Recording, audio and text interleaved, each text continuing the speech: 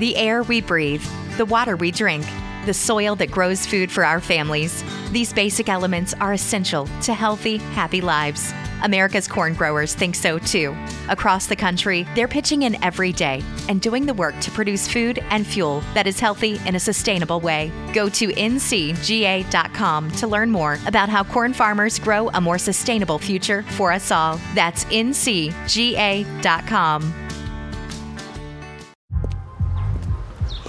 The only thing better than grinding all night for your side hustle is your roommate picking you up with Mickey D's breakfast. The perfect pickup deal. There's a deal for every morning at McDonald's. Right now, taste breakfast perfection when you get a warm and savory sausage McMuffin with egg for just $2.50. Price and participation may vary. Cannot be combined with combo meal. Welcome to the Fantasy Golf Degenerates Podcast.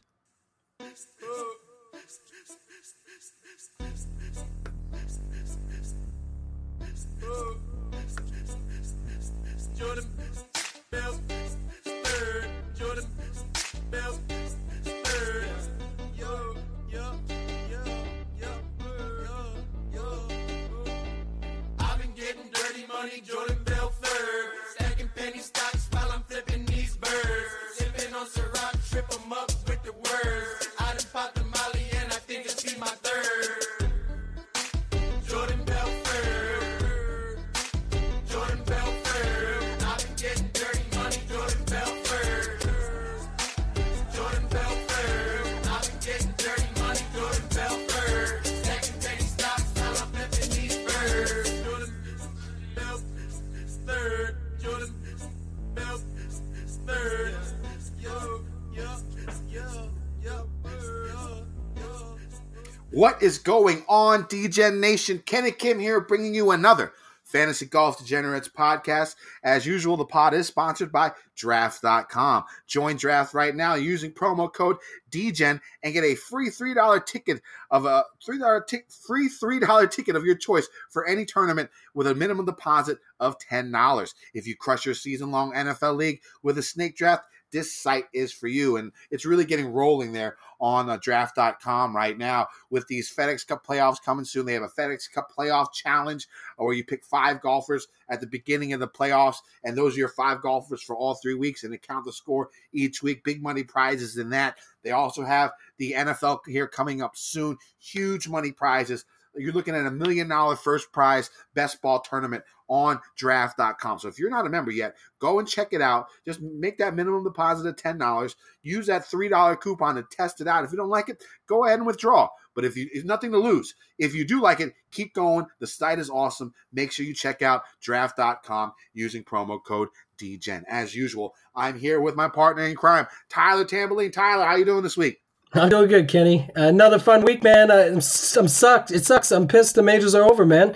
We got to wait a whole nother 7.5 or whatever months it is now to get back to the Masters. But crazy event, and seeing Lowry do that thing up, and almost like the Tiger at the Tour Championship with everybody following up the 18th green. Up to the 18th green was just incredible to see that for the Open in Ireland.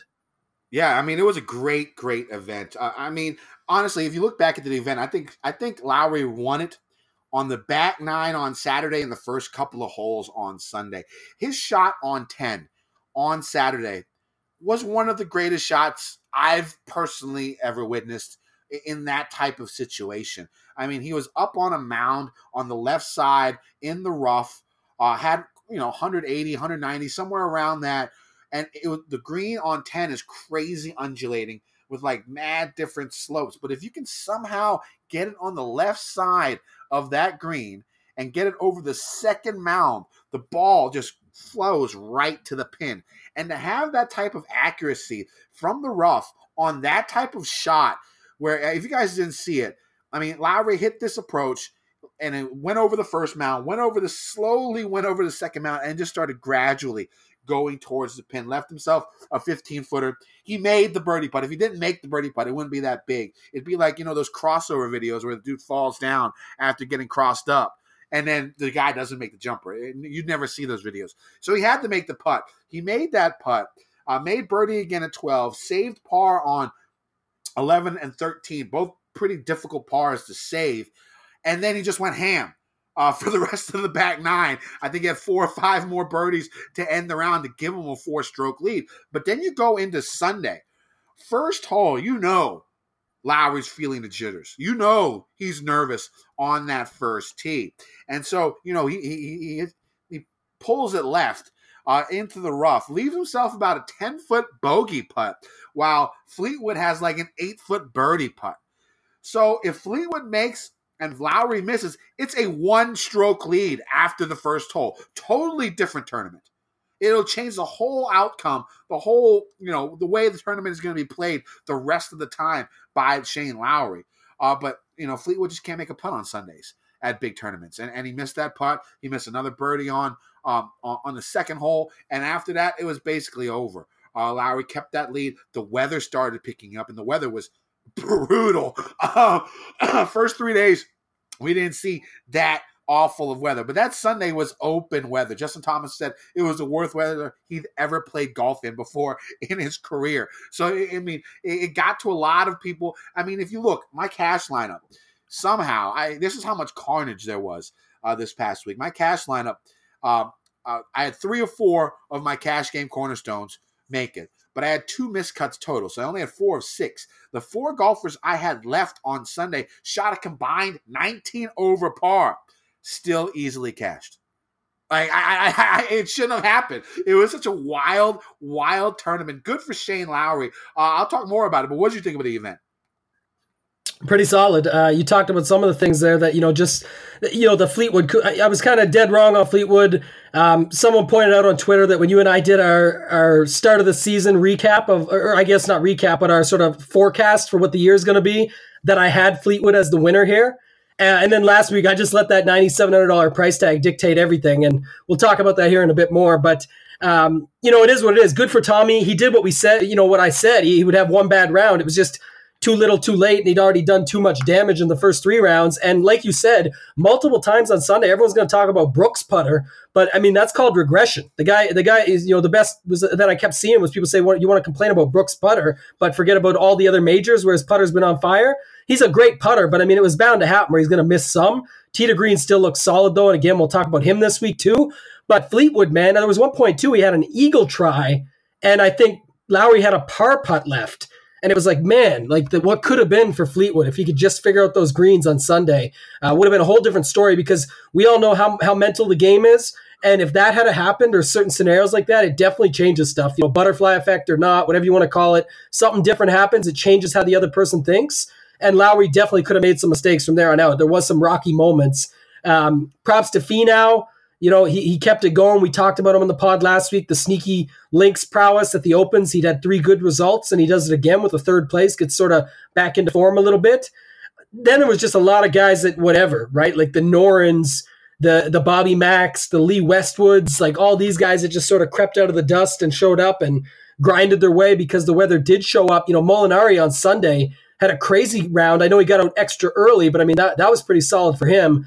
Other than that, can't say much more. Like I said, the Lowry win, we'll wait and see what he does here. I don't know. To this point, he hasn't withdrawn yet, so maybe he is going to come over and say, forget it, who cares? Worst that can happen is I come dead last or withdraw after first round and collect my paycheck, but he might still be drunk by the time he gets over to, into Memphis, Tennessee and gets ready for this event. What do you think? Yeah, it was pretty hilarious. After he won, he said that, somebody asked him, what are you going to do now? He was like, I'm going to drive down to Dublin, and I'm going to fucking party. That's basically what he said. Amazing. And you saw the video of him. You saw the video of him singing. It was great for the island of Ireland. You look at the coverage on Sunday, especially when you see all these Irish flags flying in the crowd in Northern Ireland. It wasn't that long ago where if you flew an Irish flag in Northern Ireland, it probably wouldn't have worked out too well for you. So it brought the country together. It was a great moment for Ireland, Northern Ireland, all the Irish people that there are, and to come out that clutch was really, really big for Shane Lowry. It was going back to Fleetwood. I looked up some of his stats.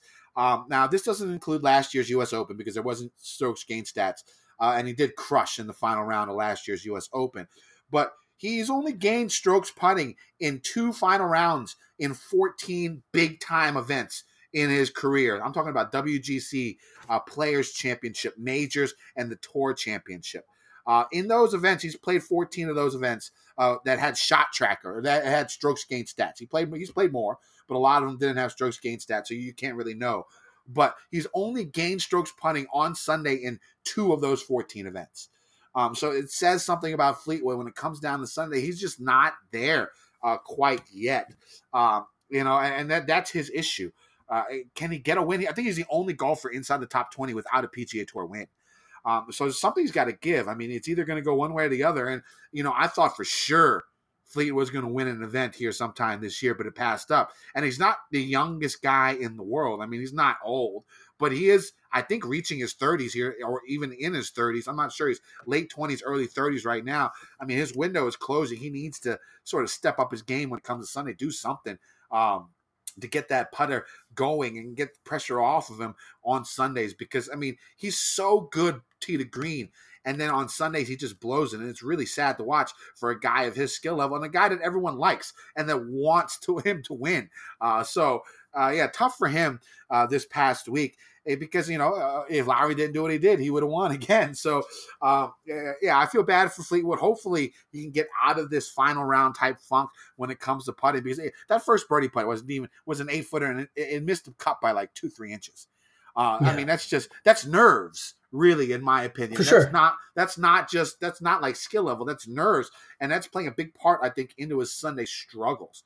Other things that happened this past week. I mean, you look at the weather. I mean, in the early morning forecast, I mean, like, if you stacked early tee times and had Lowry in your final round showdown and had like 3,000 to 4,000 under the cap, you probably would have won. So, I mean, that's something to take a peek at, definitely, when it comes to showdown play. I mean, even if the guys are really far back, on a Sunday, if the weather's going to be like that, you got to sort of go different. And of course, I only made one lineup just for shits and giggles on Sunday, and my lineup went like 32 over par or something like that for the whole round. Because I played guys that were like 6, 5, 6, 7 under and above, because you're playing for those position points. Sometimes I had a couple of guys down low, but they didn't really perform. So that was a big thing about Sunday. Personally, for me, overall for the week, it was a good week. 25% return on investment after losing the last couple of weeks and losing the last 2 majors. It's nice to get back on the winning track. Cash game, Cornerstones did okay. 3 out of 4. Adam Scott changed the putter. Had no idea that was going to happen. Made me angry. I'm definitely going to keep a close eye on any type of reports I see on which type of putter that he's using this week. Now, he says that he uses a short putter for windier conditions. Well, he didn't really play in any windy conditions because he didn't play the weekend. So maybe this week he goes back to the long putter, gets back in form. I also had a pretty decent GPP week. I had one lineup in like the top 300 in the huge $4 that won me like 50 or 60 bucks that really, upped my GPP amount. I still lost overall in GPPs, but not as much as I have been for the whole year. And then let's talk about Ben Coley. Of course, Ben was our guest last week. In his write-up, and he talked about Lowry specifically very long on the pod. So hopefully a lot of you listeners took his advice and used Lowry, because that was a huge help, because he was only about 5 to 6% owned. But he also had Fleetwood in his write-up. He talked about all these guys here. He talked about Bobby McIntyre back there. He talked about Romain Langasque, even though he really fell apart on Sunday. That really was sort of the norm for most of the players. So great week by Ben. Really good guest to have that week. Hopefully you guys enjoyed the pod last week and won a little bit of money because he was on point. Tambo, how did you do this past week? Crazy, man. It was another Millie sweat. So proud of myself on the season. It was my second top 16, and there's only 4 Millies on the year. So 14th at the Masters, where Brooks and Molinari, 2 studs that never make mistakes, basically both go in the water, and Tiger comes from behind to win. That really screwed me there. And then this Sunday had a real sweat going down to the wire, like a unique lineup real solid group of guys. It just happened to work out with the way the tee times were that I got most of them out early. And then my guys that I had late were Ricky, who I didn't mind chasing in the weather, and then Lowry. And it went like, there was like a 5-minute period. You even texted me. We were talking, and I was talking with Gup and the boys and everybody. And they were like, damn, that 5 minutes just sucked. And it was like Ricky double, JT triple on 17, Finau and Reed each bogeyed, which was right near the end of their round. I was just trying to get them in the house clean. I'll go through it in 1 second. And then Stenson, the guy who's like the approach king, all of a sudden has a shank worse than I've had on the golf course and snaps his club and bogey to finish.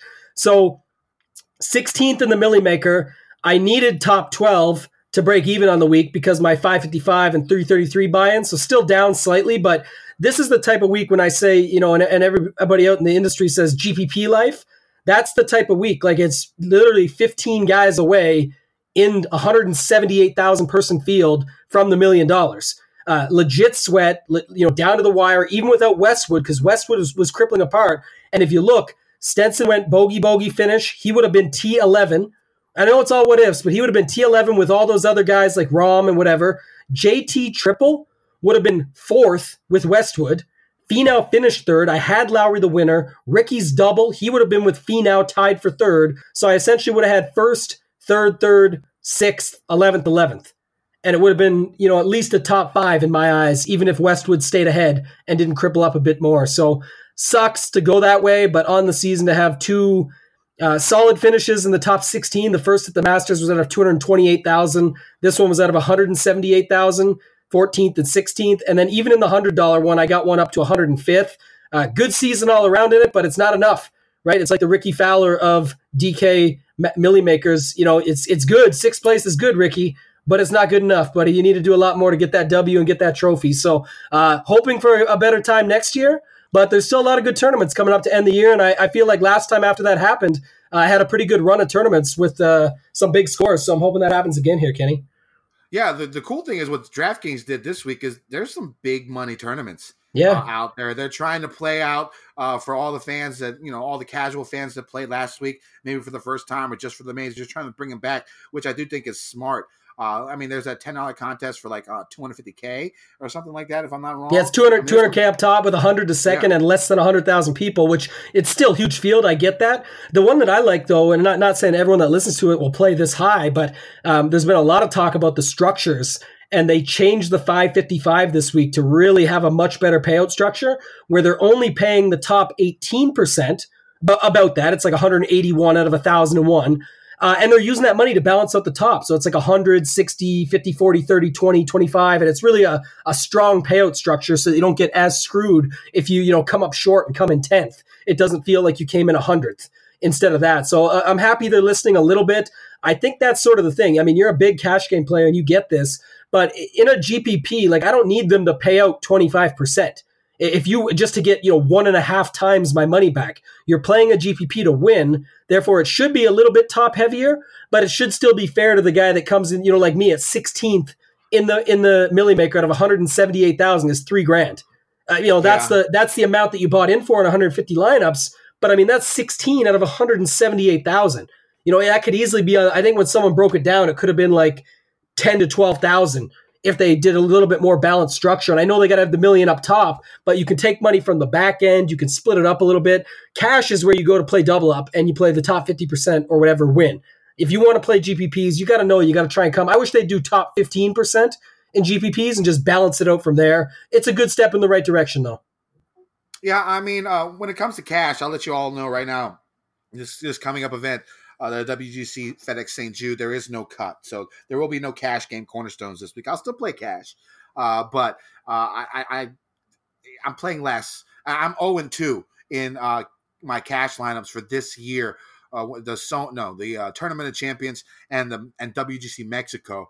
I lost both of those weeks. So, I mean, it's a different type of setup when it comes to cash in these no cut event fields. You can get a little bit more aggressive. I wouldn't necessarily take the must stay under 10 grand rule that I have. I mean, I could see going out there and putting Rory out there or JT out there because you're going to get points, and all 6 guys in the field are going to play all 4 rounds, hopefully. Now, of course, there is going to be some talk about jet lag and guys really, any type of motivation. But you got to remember, we're coming up to the end of the year. First off, this is a huge event coming up. It's a WGC event. It's a prestigious event. Guys are going to want to win this event. They're going to want to play here and do well. I don't think we're going to see cases where, maybe somebody's going to take a week off and it could happen. We have no idea. So in my opinion, play the best golfers. Don't worry about what you think is going to happen or how a golfer is going to react coming out to this type of field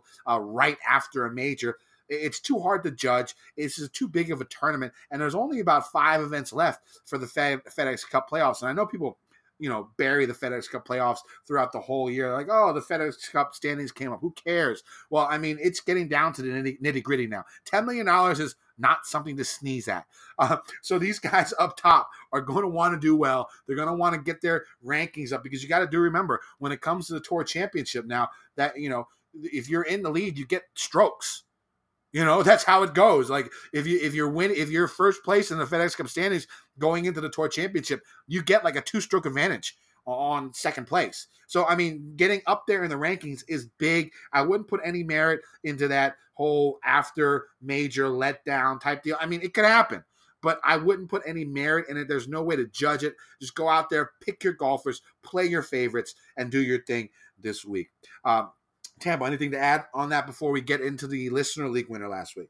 No, you nailed the point that I was sort of thinking, and that's the thing with this tournament. It's a WGC, big trophy on the line, $1.845 million up top this week, and 550 FedEx Cup points. So like you said, people want to dog it all year. I get it. A, they're a sponsor. So, no different than us talking about our sponsors on this pod. That's something they're required to go through. 2, it does mean something at the end of the year, and especially with that staggered scoring, I think it's going to be a bigger factor, and we'll talk about it when we get into this week. All right, so before we get into everything, let's talk about our Listener League winner last year, Tonkmeister 5. I think I've seen him up here before. This might not be his first win.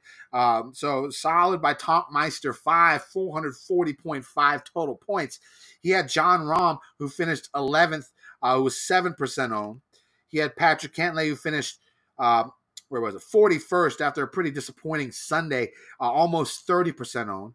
He had the Iceman Stenson, who snapped his club over his head and almost snapped it over his neck. That would have been amazing if he did that. He was 50% owned, finished in 20th place. And his last 2 bogeys really hurt me as well because I had him in one and done this past week. And those 2 birdies dropped me 10 spots from 35th to 45th. If you just those 2 bogeys, if you just parred them both, I would be inside the top 30. So that sort of hurt. And also, there will be no more one and done picks by me for the rest of the year as well, just because I'm getting so close to the end and I'm in the money. His 4th golfer was Matthew Fitzpatrick, who finished in 20th, 15.5% owned. He had Shane Lowry, 13.5% owned in the Listener League. That's almost 2.5 times what he was in normal GPP. So Ben probably made a little bit of a difference there on that one. Finished in first place, of course, and he had Lucas Glover finishing in 20th at 67.5 points with 3.5% ownership. Tambo, what'd you think of the lineup? Three guys I loved, and one of them did really well in Lowry. So, like you mentioned it, Ben talked about Lowry. I had Lowry over McDowell as one of my T3POs. So I think, if they were listening to this, that was one of the plays that I loved and that I thought was the right price and was getting sort of shunned as the Irish guy that wasn't getting any talk because he's not really Northern Ireland. But either way, it showed in the end, and that's great. 124.5 points. Of the 440, that might be the craziest percentage where one golfer has taken up that many points of what our winner of our Listener League is. 124.5 out of 440.5 from just the winner in Shane Lowry. That's pretty sick. Loved Lucas Glover. Thought he was a pretty good sleeper at his price. So, 3.5%. That was awesome. Also loved Cantlay. Wasn't big. Rahm and Fleetwood were the 2 that screwed me. He didn't have Fleetwood here, but Rahm, just to mention it, was another guy that I just didn't think would do it because of, we talked about him playing in some of the easier conditions at those Irish Opens that he'd won. And he still showed up. Like, imagine if he hadn't went crazy on Sunday, Tonkmeister would have blew the field out by even more. So props to him, almost a 15-point win here. And we'll see him in the 3-man this week, which Kenny won again, by the way. I won again. I know. One thing about Ron that I did notice before we move on, he started off really awful on that front nine. First couple of holes, I think he went OB on the first hole or something like that. Went like double. On Sunday?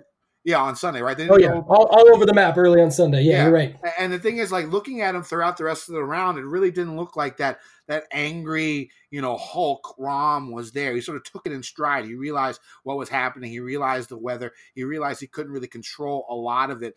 And I thought that was good for him. It Great. looked like, Yeah.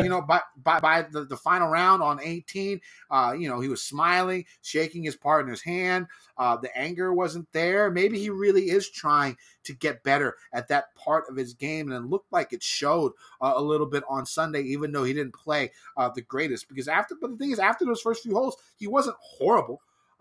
Right. So, he still finished T11, like you said, and I did see that. It's funny you bring that up. It was the shot where he went into the bunker and didn't get out of the bunker. He hit it, it went right back in. And I was just thinking at my house, I'm like, oh shit, here we go. And he was fine. He stepped back, looked up and over, and said, okay, is what is. Went right back and clicked it out. And then I think we talked about it on the pod before earlier in the year, but they said he was talking to like bomb diffuser guys and trying to get his head straight on like how he can stay more calm in tough situations. Because he really is working on it. People forget how young he is sometimes. Man, what a great finish for him to still finish T11th. And it was funny you brought that up because I did see the same thing on that one shot that I mentioned. So good for him and way to come around and still finish in T11, third at the U.S. Open as well. So good run for him at majors right now, just not getting the job done completely. But we'll talk about him this week as well. Well, I mean, you think about Rahm and how poor he did early on in his career in majors, but the last four he's been pretty solid. It could be his turn here soon.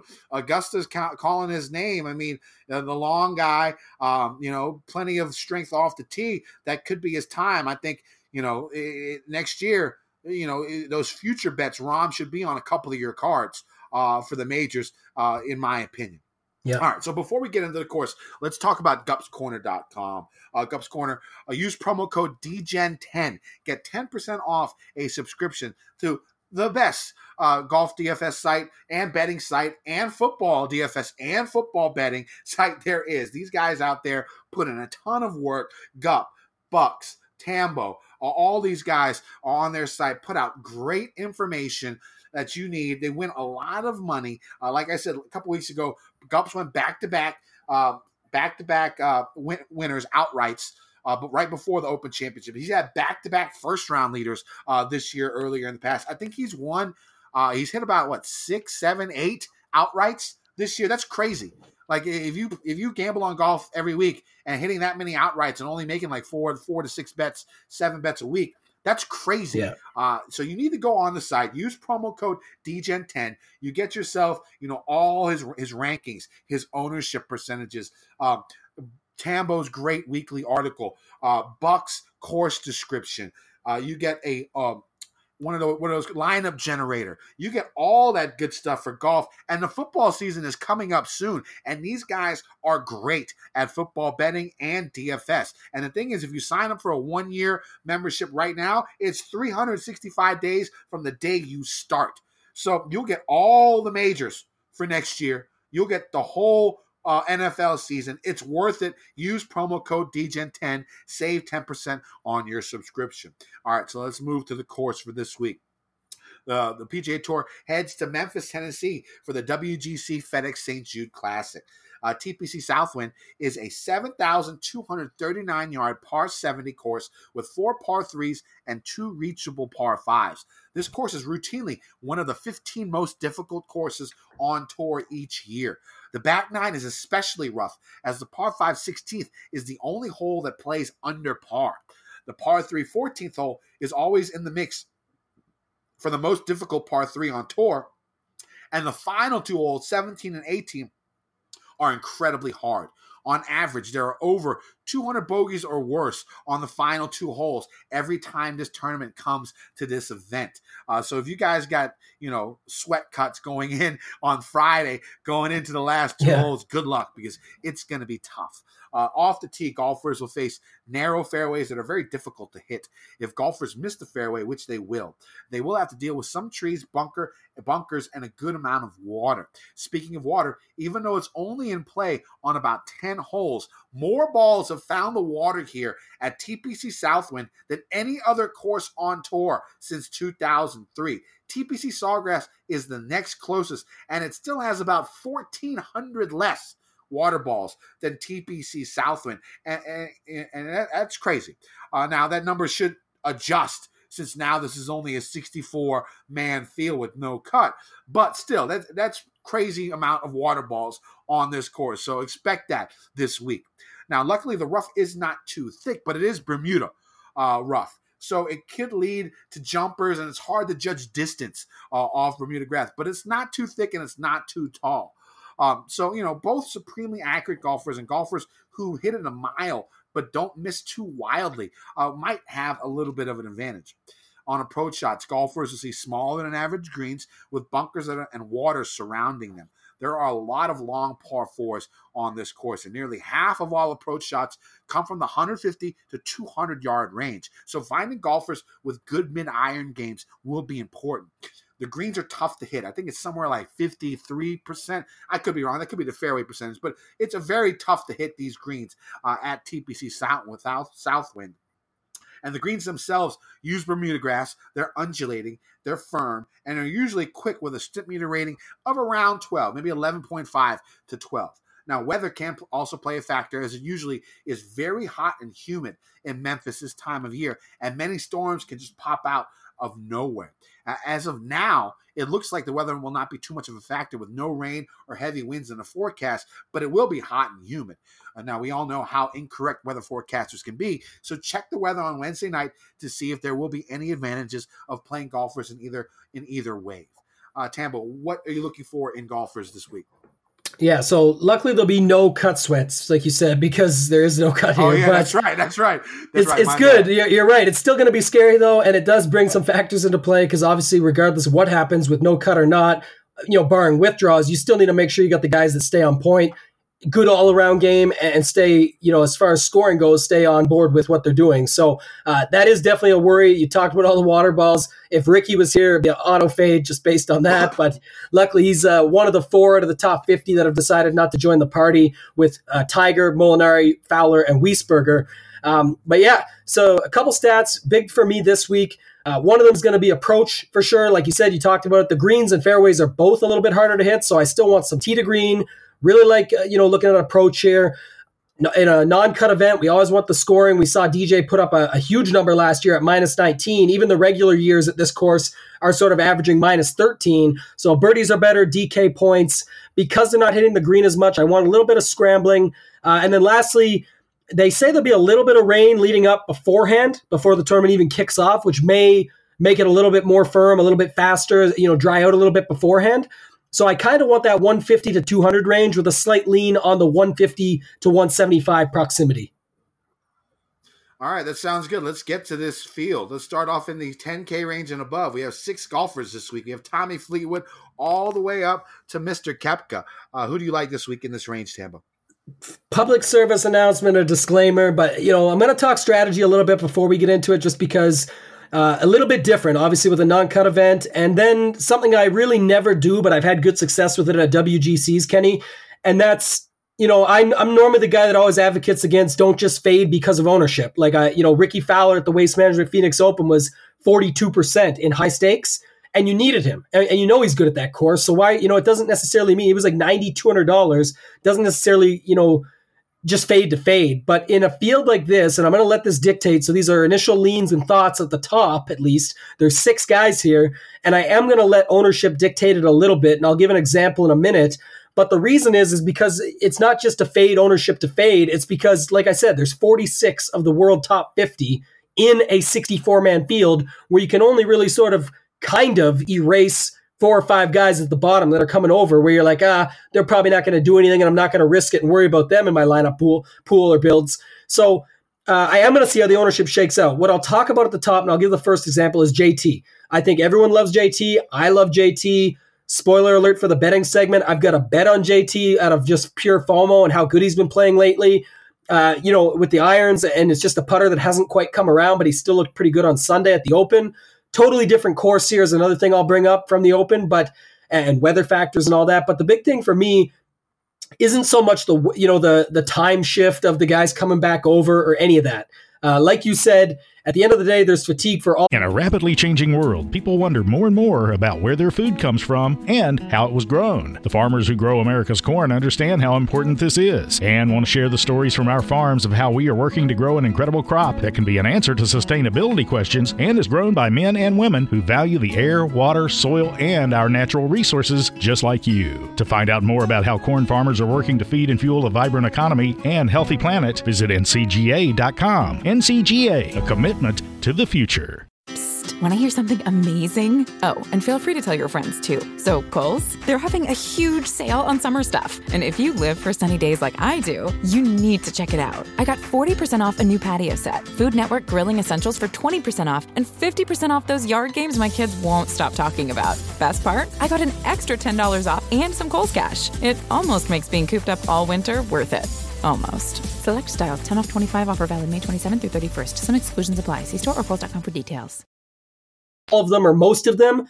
So what if a guy got back 2 days earlier than the next? It's really, I get it, it's 48 hours, but these guys are professionals. They're ready for this stuff. They're expecting it. We've seen guys wake up early, get to a Monday queue, flip over to the event, go on to win it. Corey Connors in the same week. A little bit different, but just to show how adaptable these guys can be. Hell, Brandel Chambly got on a plane from Ireland and jumped over to play in the senior event this week. Is what it is. Not saying he's going to do well, but it's just these guys are used to this type of stuff. It's something that's bred and built into them. So for me, I'll use Justin Thomas. I really like him, but he's also a little bit pricey at 10-7. We just saw him at 9,100 last week. If he's going to be 20 to 25% here, I got no problem jumping off to someone like Rahm, who's underneath him. The guys I like are Rory and JT. The one I struggle with is DJ and Koepka. I will say this about Koepka, to the FedEx Cup point we brought up earlier, and to link that back up here. A, it's a lot of money. It's $1.845 million. B, it's a WGC. This is not what I would call a regular tour event where people say Koepka sucks. And I always talk shit about Koepka, but it's not because I don't like the guy. I think Koepka's the man. He's a true boss out on the PGA Tour, and at majors, he's the man. But 11.6 is expensive, and it still is here. But again, now we're factoring out things like the cut. It's a pure scoring event. It's a pure who wants it more event. We saw DJ, win, what's he got, 6 WGCs now, and won this one before. So to me, it's Brooks wants to get WGCs like DJ has and hold that big trophy. And also the staggered event you talked about. So I'm leaning Brooks over DJ here, especially if late in the week it gets the narrative up of DJ going to be 15% owned, got to get on him again. He really hasn't shown us much. He's been bad with scrambling. He's been bad with his irons as of late. Hasn't been good with the putter. So he's missing more than just one component. He hasn't shown me anything. Brooks looked really good over the weekend still and really was just missing putts. I talked about the regression factor, but he's also 5 for 5 at this event with a second and a third. And you best believe he just took the lead from Kuchar. He's 37 points in the FedEx Cup race ahead of him. This would be even more ground to make up with 550 points up top, $1.845 million in that big ass trophy. And if Brooks with a 2-stroke lead in the finale with 30 guys at the end of the season, that's just scary to think about. That 10 million would feel very safe in his hands if he got a 2-stroke lead going into that. So Rory, JT, maybe off of JT due to the ownership. And I know it's a little more wishy-washy than normal guys, but look at the ownership, see where it's going to be at. This is a field where you got to leave money on the table, or you should, I think. You also want to be different in your lineups and your builds to be able to differentiate. Otherwise, you're just going to have the same lineup everybody else in a non-cut event, and you really got to have something different to take it outright on Sunday. Who do you like, Kenny? Yeah, I do like Rory up top, and this is definitely a narrative when it comes to Rory. But you look at what he did last week. You saw how he was on Friday after he had that amazing 65 to try and make it back. To try and make the cut. I mean, he was almost in tears doing that interview afterwards. And the main thing he said is he hasn't been in his homeland. He hasn't played that many big time events when it comes to Northern Ireland, UK. He forgot. He said that he forgot how much people loved him there. and how much he means to people in that part of the world. And I think that's why he got all teary-eyed. And you got to think that with that type of motivation, where you're feeling like you have everyone at your back, everyone, being supportive of you, even though you missed the cut. You want to prove to these guys that and give them a reason why to keep on rooting for you. It's definitely a narrative, but I think that plus his 65 on Friday gives him the momentum to come here and take this tournament down. I think he should be the favorite. I do like Rory. He is my favorite to win. Now, I do like Justin Thomas as well, just like you, and there's not really too much to say about that to add on, except for the fact that he is first in the field in DraftKings points on par 70 courses in the last 50 rounds. So the guy does well on these par 70 courses. He's first in this field. And Koepka is number 3 in this field on par 70 courses in the last 50 rounds. So I think I'm going to play Koepka as well, because what it comes down to is it was his putter that failed him on Saturday, especially. And then Sunday, the weather got into him and stuff. And he had to play with JB Holmes, who, shot 87 and took 8 million hours to play each shot. I think what Koepka said about JB was correct. I mean, it's not like he's playing. It's not like the actual motion of him getting ready is slow. It's him not being prepared for his shot beforehand is what makes it slow. Not having the glove on, not knowing which club to hit, stuff like that. And that's something that I liked what Koepka said about that, because it makes a whole bunch of sense. Get ready to play your shot. And then, if it takes you a minute to get everything lined up, fine. But if you take a minute to get ready and then take a minute to line up, that's just too much time. But those are the 3 I like. I think Rory's going to take it down. So Rory, JT, Koepka in this range. And I will go to this 9K range. I'm going to go Xander, of course, in this. And it's a no-cut event. So let's look at Xander's record in his last few no-cut events. 14th in Mexico. First at the Tournament of Champions. First at the WGC HSBC. 7th at the Tour Championship last year. 3rd at the BMW last year. 68th at Bridgestone, but we're not playing there anymore. You even go back a little bit farther. 18th in Mexico. And then he had the 3rd at the CIMB, the 1st at the Tour Championship a couple years ago. This guy just kills no-cut events with stacked fields, even though he sort of came up short and had that whole controversy coming into the weekend about the driver. He won't have to worry about that this week, because the PGA Tour, from what I hear, they just let them play what they play. I think the RNA is a little bit more strict about that. Or if they do test, they're not going to make it public or anything like that, like the RNA did, supposedly. So I like Xander. He's got to be angry because of what happened to him this past week. So I like Xander a lot. And I'm going to play Patrick Cantlay at $9,800 as well. Iron game is solid. Really good from the proximity ranges. He's probably the best in the field from those 2 proximity ranges that me and Tambo were talking about. He's 3rd in proximity from 150 to 175 yards in the last 50 rounds. 1st from proximity from 175 to 200 yards in the last 50 rounds. So I do like Cantlay and Xander in this field. I'll probably play a little bit of Kuchar as well. Who do you like? Yeah, one more point on Rory. I like your point there that you brought up about him. And the other thing was, I saw Justin Ray post today on Twitter that after Rory's last 4 missed cuts, he's got 2 wins, a 2nd, and a 12th. And you best believe he wants to win a WGC as well. He's been crushing it, tee to green, amongst many other things in the last 3 months or so here. So I do like your Rory call there. Only have, it's T2POs this week. Same thing, non-cut event. Didn't want to bring up a bunch of them. But the first one was, and I know we didn't talk about him. I don't know how popular he'll get, but I didn't like Tommy at 9,700. He seemed completely dejected after the round, and for good reason. But like you say, it's nerves and whatnot. I certainly cannot play him at 10.2. If people want to go back to him there, no cut event or not. I got Cantlay all day as my first one. So Cantlay over Fleetwood. Cantlay pops for me incredibly in every category in his last 24 rounds, which I've also broke down to the last 24 months. And he's like 4th in DK points, 5th in birdie or better. He's top 10 in every stat that I possibly named that I like for the week. His worst is 10th in putting. So that tells you everything you need to know about Cantlay.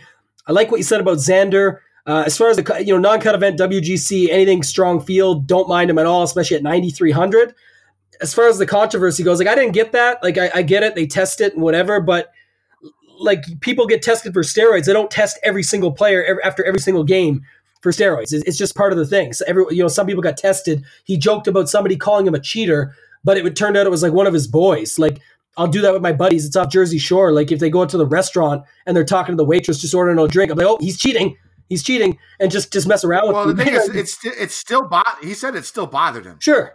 He said it still bothered him. Yeah. Even though it was one of his friends. That's soft. You know, in a crowd of, I don't know, man. You got to save your reps sometimes. You know what I'm saying? You're in a crowd. But he's not a cheater. These guys know him. Like, it's Xander Schauffele. This isn't like I don't know. Whatever. He can do whatever he wants. He's human. Everyone can feel the way. I don't want no one bullying anyone. I'm certainly not for that. I'm just saying the way the article read to me and to others that I saw on Twitter seemed quite a bit more like, it kind of bothered him but it was someone that he was respected and he thought had a good mutual respect with him. So have a conversation, whatever. I don't think it's that serious for me. Still like him this week. All I give a shit is if he puts up points for me on my DK roster. So I'm going with Xander for sure. And then to your point, I like Kuchar at 9,000. I think it was, I want to say Dave Tyndall, one of the articles I read earlier today, or Steve Rawlings, two really good follows on Twitter. But the article said basically that Mayakoba was like a solid fit with a lot of previous winners here at St. Jude.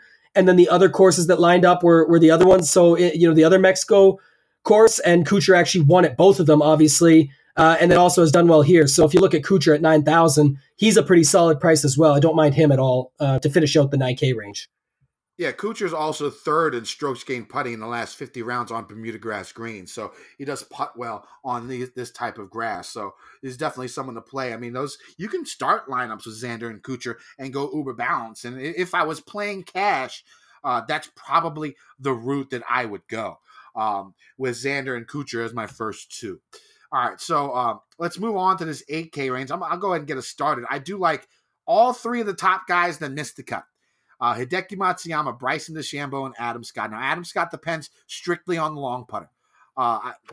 That shit pissed me off so bad last week, not knowing that he changed his short putter. But he said in interviews that he changes his short putter on windier conditions. I don't think it's going to be that windy. The long putter should make it back to his bag this week. Hopefully, keep an eye on that shit. Okay, first off, so I do like Adam Scott because and alert us, please. I know that we're dialed in as anybody, but if you see it, tweet Kenny and I and let us know on Twitter that, by the way, saw this. Take a damn picture of it if you have to. I want to know for sure because he's in my eyes as well. Yeah, so I mean, all three of these guys, great tee to green type games. Bryson's been playing a lot better outside of last week's miscut, which sucked because he was like my highest owned. I tried to go against the grain a little bit last week when it came to GPPs, and I had 48% Bryson, so that sort of hurt me, even though I still did pretty well for the week. But, all these guys, Bryson, top 5 in proximity from 175 to 200 yards, top 10 in strokes gained tee to green here in the last 50 rounds, top 10 in birdie or better gained. All three of these guys are top 10 in birdie or better gained. Decky's actually first in opportunities gained, so if that putter can somehow get going this week, and he's been a little bit better this year, not great, but a little bit better this year, maybe he can do something, but he's one of the best tee to green out there. So these three up top, I don't know how it's going to go about with ownership with all three missing the cut, and especially Adam Scott and Hideki being so highly owned last week and hurting people so much. I think that sort of type of narrative has sort of gone by the wayside with more and more people playing golf DFS and knowing what they're doing, but it still could create a little bit less ownership than what they should have gotten this week, but it might not, because I see that things have gotten away from that, especially with these top tier golfers in these good field tournaments. And then lastly, I'll probably play Finau, another birdie dude, on a par on a course with no cut. I'll play Finau. He played well last week. So those are some of the guys that I like in his 8K range. Who do you like? Second, and like I said, I only got two this week, but I do like Scott for the reason you mentioned. But if you look at Bryson, it looks and sounds, again, back to this ownership thing, like he'll be the 20% guy, regardless of burning people. They'll just, like you said, people are leveling themselves a little bit and saying like, oh, I think everyone's going to go off him, so I'm going to go back on him. But then everyone does that, and therefore they still end up as chalk. And it seems like that's Bryson. A lot of people are betting him already, and so on and so forth. I really like Hideki. So my second one would be Hideki over Bryson. You talked about it a little bit, but I looked really dialed in, no real restrictions on pool, on settings. But what I looked at was the last 24 rounds within the last 3 months, making sure I'm getting recent rounds as well. And Hideki's first in birdies or better gained, third in DK points, third from the 150 to 175 range, fifth in tee to green overall, first in opportunities gained, as you mentioned. And surprisingly, the craziest one is he's actually 16th in putting in his last 24 rounds in the last 3 months. We know what he's done here before at the Bridgestone in the past. I think it was like a 61 on Sunday or something to win it. So he can get hot. It's not the same course at all. I'm just saying in general at WGC, stronger fields, 8,900. If he's 11K, can't play him. Like the fact that he burned some people, including myself, as much as that sucked. 8,900, I'll still play him. Who else? Finau, you mentioned, birdie maker. I'll go back to Jason Day. I don't know what the hell happened. He burned me huge. And some others that I know, like the guy literally went 30 holes with one bogey. He was bogey free through 12 on day 2. And then he goes 5 bogeys in a row or 4 in a double or something like that to miss the cut. Just sick. While Rory's out there just ripping the place up, trying to get there, Jason Day's just falling apart. It was just a double whammy. It was the opposite effect, and I had both of them quite a bit. So I'll go back to him. And then even some more plays in here, guys. And this is why, again, I don't hate, fading a lot of this top range. And even if I do play, the Brooks and the Roys of the world, I'll probably go underweight because I still like a lot more of these guys. Again, just like last week, the balanced approach worked out pretty good. Webb Simpson, severely still, in my opinion, severely underpriced. He only went up from 7,600 to 8,200. Somehow last week, people wanted to get more RCB than they did Webb Simpson. I'm not hating on the play. I was part of that crew that was on him. It was just very surprising when all week, again, another thing in DFS that's going on right now, everyone suspects Webb to be the chalk, like light years ahead of RCB, and thought RCB was a good pivot, myself included, and we all flip over there, and I still had like 25% of Webb and 20% RCB, and it ended up being like Webb was like 13% owned or something silly, and everyone had jumped on board at RCB. It was like 23%. So not sure who that play is going to be this week just yet, but still like Webb, lines up in all the categories. We've talked about him being a better putter, great scrambler, DK, birdies are better, tee to green, he's got it all. Casey, Woodland, that pretty much wraps it up. Really one question for you, Kenny. Who would you play if you could only pick one between Hatton and Reed? And I know you don't have to pick, but who would you pick? Reed? Stick with it? Reed. Because I forgot to mention, Reed's probably my favorite player here we go. In the 8K range. Now, here's the reasoning why Reed is – I forgot that he was 8K. I thought he was 7,900. Reed's probably my favorite play in the 8K range because we're coming down to the end of the season. The last 4 events the last 5 events, he can actually accrue points for the President's Cup. Looking at it, I think he's somewhere in the top 15.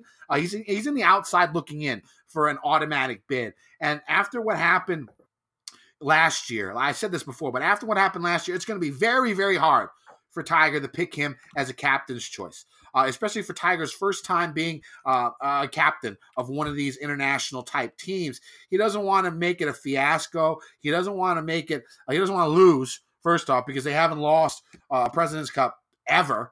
I think they tied one once when Tiger and Ernie had that little battle in the darkness probably 10, 15 years ago. But, he's supremely motivated right now to do well in these final events. A win in one of these events coming up at the end of the season will probably put him in the top 8 or top 10 or whatever the ranking goes for the President's Cup. So this is a huge stretch for Patrick Reed. I expect him to play almost every event for the rest of the year. Maybe he'll skip next week. I don't know. But I think he'll play every event for the rest of the year, and I think he's going to be supremely motivated, and I think he's going to get one by the end of the year because that's just the type of golfer Reed is. When he has that chip on his shoulder, and people are rooting against him, I think it tends to give him a little bit more fire. So people don't want him on that team, right? Would be my guess. And I think he knows that. And to put it on these people, to make the team, I think that would make Patrick Reed happier than, almost anything. And you look at his form recently, I mean, it's been pretty good the last 3 events. 5th at the Rocket Mortgage, 23rd at the 3M Open, and then 10th at the Open Championship. You look at his strokes gained approach numbers in these 3 events: 6.3 strokes gained at the Rocket Mortgage, 6.1 strokes gained at the 3M Open, 2.5 strokes gained at the Open Championship. All these are from fantasynational.com. If you're not a member, you need to go check that out. He's gained like 7.1 strokes Tee to green, he went 8.7 strokes gained last week, 7.7 strokes gained the week before, 7.6 strokes gained the week before that. The guy's been doing a lot better tee to green. It's not all been putting and chipping for him, but it should help with his short game because these greens are small and they're hard to hit. So chipping is going to be a factor. I love Reed. He's going to be one of my favorite plays. I actually have him as a bet this week as well. I'll probably bet him in every event coming up for the rest of the season because this is the big time for Patrick. He needs to do well. He wants to make this President's Cup team. All right, Tambo, go ahead and take us into the 7K range unless you got something to add about Reed. No, I think you literally said everything that can possibly be said. I was wondering just who you like between the two, and you love Reed, so that's amazing. I think you nailed it with that, and I wasn't even thinking of all those factors. So I was going to say Reed as well, just based on the recent form and how he still showed up, even at the Open, even in the weather, so on and so forth. Just been killing it lately. So hopefully people forget about that and don't go back to him. But $8,000 for Reed is solid. Going below that, I'm not sure what people are going to do with RCB this week, but I still like Ches Reavie. Again, we'll see how popular he gets, but as far as stats go, the guy is just lights out across the board. He does have 24 recent rounds in the last 3 months, and he ranks pretty much top 15 in everything. Some highlights: 3rd in scrambling, 3rd in par 4 scoring, 8th tee to green, 2nd with that 150 to 175 range, and 15th in birdies or better gained to round it out. So, I mean, really solid there. RCB, I don't know if he's going to, this is one where it's the play where I think people are going to say, oh, I got to go back to him because no one's going to be on him, so we'll go back to him because it's a no-cut event now, and he was making birdies on day one. But, I mean, different course, weather was nicer that day, don't know, not really showing me a lot beyond that. Don't hate it, but I do like Reavie, and I like Putnam. Actually, $7,800 for Putnam. He's popping in all those same stats I just talked about. I'm not going to list them, but something interesting about Putnam, just a weird fact, narrative-based, whatever. He won the Barracuda last year, which is different. It's Stableford scoring. It's totally different. But anyways, it's funny that it's at a different time last year, but it happens to be this week, this year. So he won't be defending in that because he's here at a WGC, which is obviously life-changing, much better. But last year, he also played the St. Jude when it was the regular PGA event tournament field and came second to DJ at -13, which was 4 strokes better than our slow-playing buddy that we talked about earlier, JB Holmes, who finished at -9. So he lines up with stats. He lines up with sort of recent form, recent history, recent timeline narrative, but just at this course, second last year at $7,800. Really solid across the board with that. So I like him at 7,800. Not sure if a lot of people will play him. Going down, we'll just do 7,500 and up. The other ones I like are... Just do them all. It's a small range. Just do them all. Yeah, okay, that's fine. I like Horschel and Wolf. Another one where if Horschel is going to be as much chalk as it sounds like, I do like him, but I'll easily just play Wolf there. Wolf is crushing him in opportunities gained. Wolf has upside. Horschel, the people talk about him as a grinder, not a scorer. I don't think that. I think he can still get it done here. I think some, bouncing back on Bermuda, plays well at the Honda, the Players, those sort of courses that line up. Similar. I can definitely play both of them. I'm just saying if Horschel's going to get extremely popular, I got no problem going to something like a Wolf underneath him. And even a Brandt Snedeker, who's right there, is another solid play. Other than that, the only other one I really like here at 7,000 is Furyk. Another guy, I think the opposite, where they're going to say he's a grinder, not a scorer. But we talked about how much we like Rory up top. We talked about TPC Sawgrass with water. Where did Furyk show up this year in another super strong field? The Players, the fifth major, quote unquote, where he got, I think, to -14 and Rory had to beat him at -15. Furyk can still get it done, still pops for me. Before you go through the whole range, Kenny, for yourself, one quick take. What's your take on Phil Mickelson at 7,300? And the reason I ask is because for those that don't know, as shitty as he's been all season and especially lately, he has some phenomenal course history at the St. Jude course at TPC Southwinds with 7 out of 8 cuts made, 12th, 9th, 2nd, 3rd, and 11th are his last 5 results here. Can you play him in a non-cut event at $7,300? I think Phil needs to play well here in this leading up because, again, he's another guy just like Reed that loves these international competitions, and he's on the outside looking in. Right now, he's 14th in the President's Cup standings. It's possible that he doesn't make the team. He might not be a captain's choice. I mean, you see the way that this game has been changing with the younger generation coming in, and it looks like if you go old, you lose in these international competitions. So again, Phil has to play well in this upcoming month and a half left of golf for Tiger to think about him, using him as a captain's choice pick, or even making the top 10 or top 8, whatever the rankings are that make it. So he has to do well, and this is the course that he can do it. I'll throw flyers out on Phil Mickelson this week in GPPs, just because, again, his course history here is great. Him and Horschel probably have Horschel and DJ probably have the 3 best course histories here. And I'd rather, DJ's not playing that well. Phil's not playing that well, but he's $3,000 less. Right. Or maybe $4,000 and this less. could snap him out of it, right? This could be a spot where you have that history and you see that work with guys where they get back to somewhere they're comfortable and they know they've had good results. There's less pressure and they know they got to get a job done, and then boom, they go out and get it done. So interesting point you brought up, and I think that's a good take. Yeah, I do like Reavie, just like you said. He's actually better than Cantlay in proximity from 150 to 175, 175 to 200. He is the best in the field, Reavie is. He's first in 150 to 175 in the last 50 rounds, second from 175 to 200 last 50 rounds. So a lot of approaches from that range could be helpful. Putnam's actually top 6 in putting on Bermuda greens, strokes gained putting on Bermuda greens in the last 50 rounds in this field. I do like Putnam. I also like Matthew Fitzpatrick, second in the field in strokes gained putting in the last 50 rounds. And he's been having a pretty decent form here, and that's strokes gained putting on Bermuda by Fitzpatrick. So I sort of like him as well. I like Horschel, the course horse, and I like Furyk. So basically the same dudes that you're on. So let's move on to this final range. There's not too many that I am the biggest fan of this week, but I'll play a couple.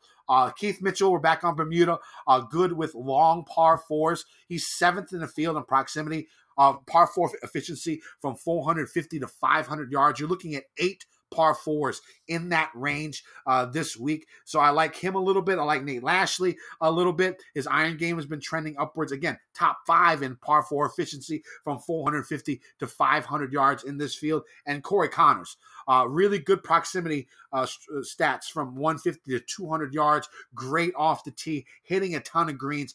5th in opportunities gained in the last 50 rounds in this field. So those are 3 of the guys that I like in the 6K range. Who do you like? Got to go back to Keegan. Always play him. And at 6,900, I don't think it's such a bad idea in a non-cut event. He can go, he can go full Keegan and still gets to play the weekend and bounce back. And he scores, right? So hasn't been scoring as much lately, which is a bit interesting to me. So, I'll see how the pool breaks out. I'll see what he looks like as far as ownership's concerned. But don't mind him at 6,900, to be honest. Another flyer is Hao Tong Lee. Really solid in the proximity range, the 150 to 175. Decent birdies or better. He's sort of like top 25-ish in all the stats that I'm looking at. And at 6,600, he'd be a good GPP flyer. Another guy you mentioned, so was Nate Lashley. I think Keith Mitchell is the guy that ends up getting too popular for me as much as I love him, and I'll talk about him in a second here. The one for me down here is right in between Connors and Mitchell, and it's Max Homa. Really, I don't know if it's going to be sneaky, but I kind of like him. If I had to say another sort of pivot over Mitchell, it would probably be Homa. In his last 8 events, he's gained strokes tee to green in all 8 of them. He's gained strokes on approach in 7 of 8. He definitely putts better on Bermuda. He won at Wells Fargo at Quail Hollow, which is Bermuda.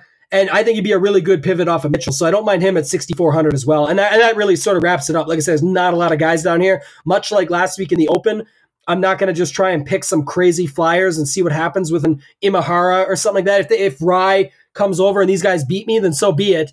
Unless I see something or hear something else on them, I'm probably not going to get them into my pool, and I'm just going to go with the guys. One guy, actually, sorry, Ken, I did want to ask you about right quick, was Justin Harding. Made quite a few birdies, scored quite well at the Open. What's your take on him coming over here at 6,600? You like him or Hao Tong Lee? I mean, the guy's sort of a winner. I think he's had like 3 or 4 wins across the world the last 12, 16 months. The guy was up there a little bit going into the weekend at the Open Championship. I don't hate the play. I don't mind Justin Harding at all. Yeah, I'll see what happens with him. I think, it's definitely interesting. Another good showing at a major. He made 3 out of the 4 cuts at the majors this season, including a 12th at the Masters. So interesting play down there. Not sure if I can get there. I really like your Lashley call. I think he'll go overlooked. And I think people just want to auto-click Keith on Bermuda. But at the end of the day, in his last 3 months, he hasn't really done anything overall as a whole, and he has played 24 rounds in the last 3 months, and he ranks 50th out of 64 in my model with really poor stats across the board. Whether this Bermuda helps him show up from in an all-around game standpoint is to be determined, but if he's going to be 15 to 20% or something like that, I'll easily shy away. All right, so let's move on to the betting segment, sponsored by DallasGolf.com. Shop at Dallas Golf for all the latest 2019 clubs like the TaylorMade M5 driver, Callaway Apex 19 irons, or the Odyssey Stroke Lab putters. Use promo code DGEN10 to save 10% off your next purchase, no minimum. Dallas Golf sells everything you need from tee to green, including clubs, golf balls, golf bags, and rangefinders. They have this really nice rangefinder for budget golfers, only $130 that, for people that don't want to spend an arm and a leg on those. And you get 10% off using promo code DGEN10. They also do have this crazy online shaft fitting tool, which is amazing because you plug in all your golf information, your club head swing, your handicap, all these different things, how far you hit your irons, and it spits out the perfect shaft for your game. Really, really cool tool. You need to check out DallasGolf.com. They also have this cool thing where you can go on Facebook, Twitter, or Instagram. Use hashtag DG Golf Trip and post your favorite golf video or golf pics, and they'll look through that hashtag and pick out a winner of the best video or best pick of a golf outing, and they will send you. You can win a new set of the upcoming Titleist irons this fall. So check out DallasGolf.com for all your golfing needs using promo code DGEN10. Tambo, what are your bets this week? Just got 3, Kenny. I talked about it a little bit earlier. JT, 16-1. More of a FOMO that if I want to get off him in DFS, I still want to have him in case because I do think he's close. I just think that range is so packed and it's a no-cut event. So, like I said before, they're all good golfers. Anything can happen. If he's going to be super owned and someone like Rory or Rahm is going to be under-owned, I'm happy to move off. So JT, 16-1. I got Decky at 33-1. And then my other sort of FOMO DFS, hedge is Mitchell back on Bermuda. And I missed him at the Honda, but at 175-1 with an each way top 5 in a 64-man field. I don't think it's going to happen, but if it did, I'd still like to be there at 175-1. So got those 3 in. What do you got this week? I got Rory at 10-1. I'm starting off with one of the favorites. I think he has a really good chance to win. I think the motivation factor is there. I think his game suits this course. I think he was in the lead after 54 or 36 holes the last time he played here. It's been, 7-8 years. It's been a while. Not to cut you off, but it is a crazy story. He was leading after 36, and then on, I think it was 18 or something, he just pounded it out of bounds, ended up doubling and coming in 7th place. Oh, is that what happened? Yeah. It was something. It was really bad. Everyone said he just blew it on 18 and then ended up losing and coming in 7th place. So Rory 10-1, JT 16-1, just like you, or 14-1, sorry. Then I got Patrick Reed at 40-1 and Billy Horschel at 66-1. So those are going to be my 4 plays. Do you have a one and done pick? I'm not giving mine out anymore. Yeah, I'm just talking because I'm way behind you. I'm at 4.2 million. So just if anyone's not following along, or if they, if you are, strategizing for yourself from that range, and that's what I mean by not really into it. I kind of wasn't into it, but I had Molinari last week who had a crazy Sunday for me to give me a little bit of hope because these are big money events coming up. So I was going to go Xander, but then I realized he's going to be pretty chalky, quote unquote. So I'm going with Webb.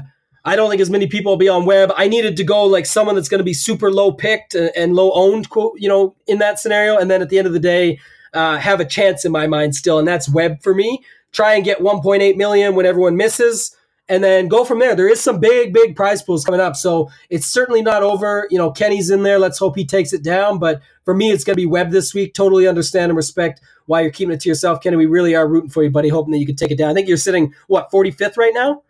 Yeah, I lost 10 spots because of those 2 bogeys from Stenson last week. It's because you faded my Molinari pick, man. You shouldn't have done that. Even though last time it was a miscut with Bryson or whatever. It's all good, man. Good luck in that, and I hope you do well, man. Seriously, it's going to be awesome if you can win that 20K up top. That would be huge. Tambo, tell them where they can find you. For sure. Follow me on Twitter at ToeTag and Tambo if you want to see some hilarious videos of me on the Mayo Pod messing everything up at my first ever event there. And other than that, man, go over to Gup's Corner. You talked about already. Promo code DGEN10. The best thing to do right now would be to get an annual pass because, like you said, it would literally wrap you around the way they do the new schedules. As much as some don't like it with golf, it makes perfect sense to tie into football. So you'll get the entire NFL season, 365 days from now. We'll wrap right through to this same event here next year, through all the majors. Definitely the place to be. We're going to do the Emergency 9 show on Wednesday with Gup and Bucks. I was on the Smash Factor this week, if you guys check that out as well. Other than that, man, good luck to everyone. Let's have a good WGC event. You can find me on Twitter at KendoVT, and you can find my article on PowerHourPod.com, which is actually coming to a close. I'll be a free agent here coming up this next season. So my last few articles for PowerHourPod.com. All right, guys, let's have a good week, and let's win some motherfucking money, DGen Nation.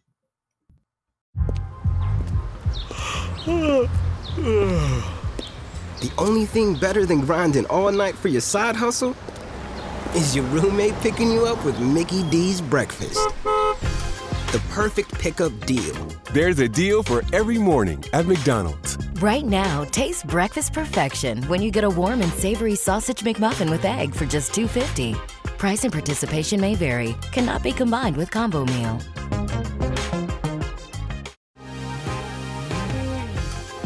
Been thinking about McDonald's all day. Can't get it off my mind. I can already taste it. Ooh, got my mind on my mouth and my mouth ready for some Mickey D's deal. There's a deal for every moment at McDonald's. Right now, get 2 of your favorites for just $3.50. Mix and match a classic McChicken, a hot and spicy McChicken, or a juicy McDouble. Price and participation may vary. Cannot be combined with combo meal. Single item at regular price. Everyone is talking about magnesium. It's all you hear about. But why? What do we know about magnesium?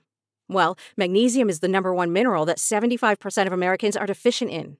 If you are a woman over 35, magnesium will help you rediscover balance, energy, and vitality. Magnesium supports more than 300 enzymatic reactions in your body, including those involved in hormonal balance. From functional medicine doctors to mental well-being and female hormone experts, we all know that magnesium is the one mineral to improve all aspects of well-being and health. But which one? Magnesium Breakthrough from Bioptimizers, the trusted choice recommended by leading experts with 7 best-absorbed forms of magnesium to ensure your body receives the support it needs for overall well-being. Go to bioptimizers.com/balance today and use code BALANCE10 for 10% off. Support your journey to wellness at bioptimizers.com/balance. Magnesium Breakthrough from Bioptimizers, your foundation to optimal health and vitality.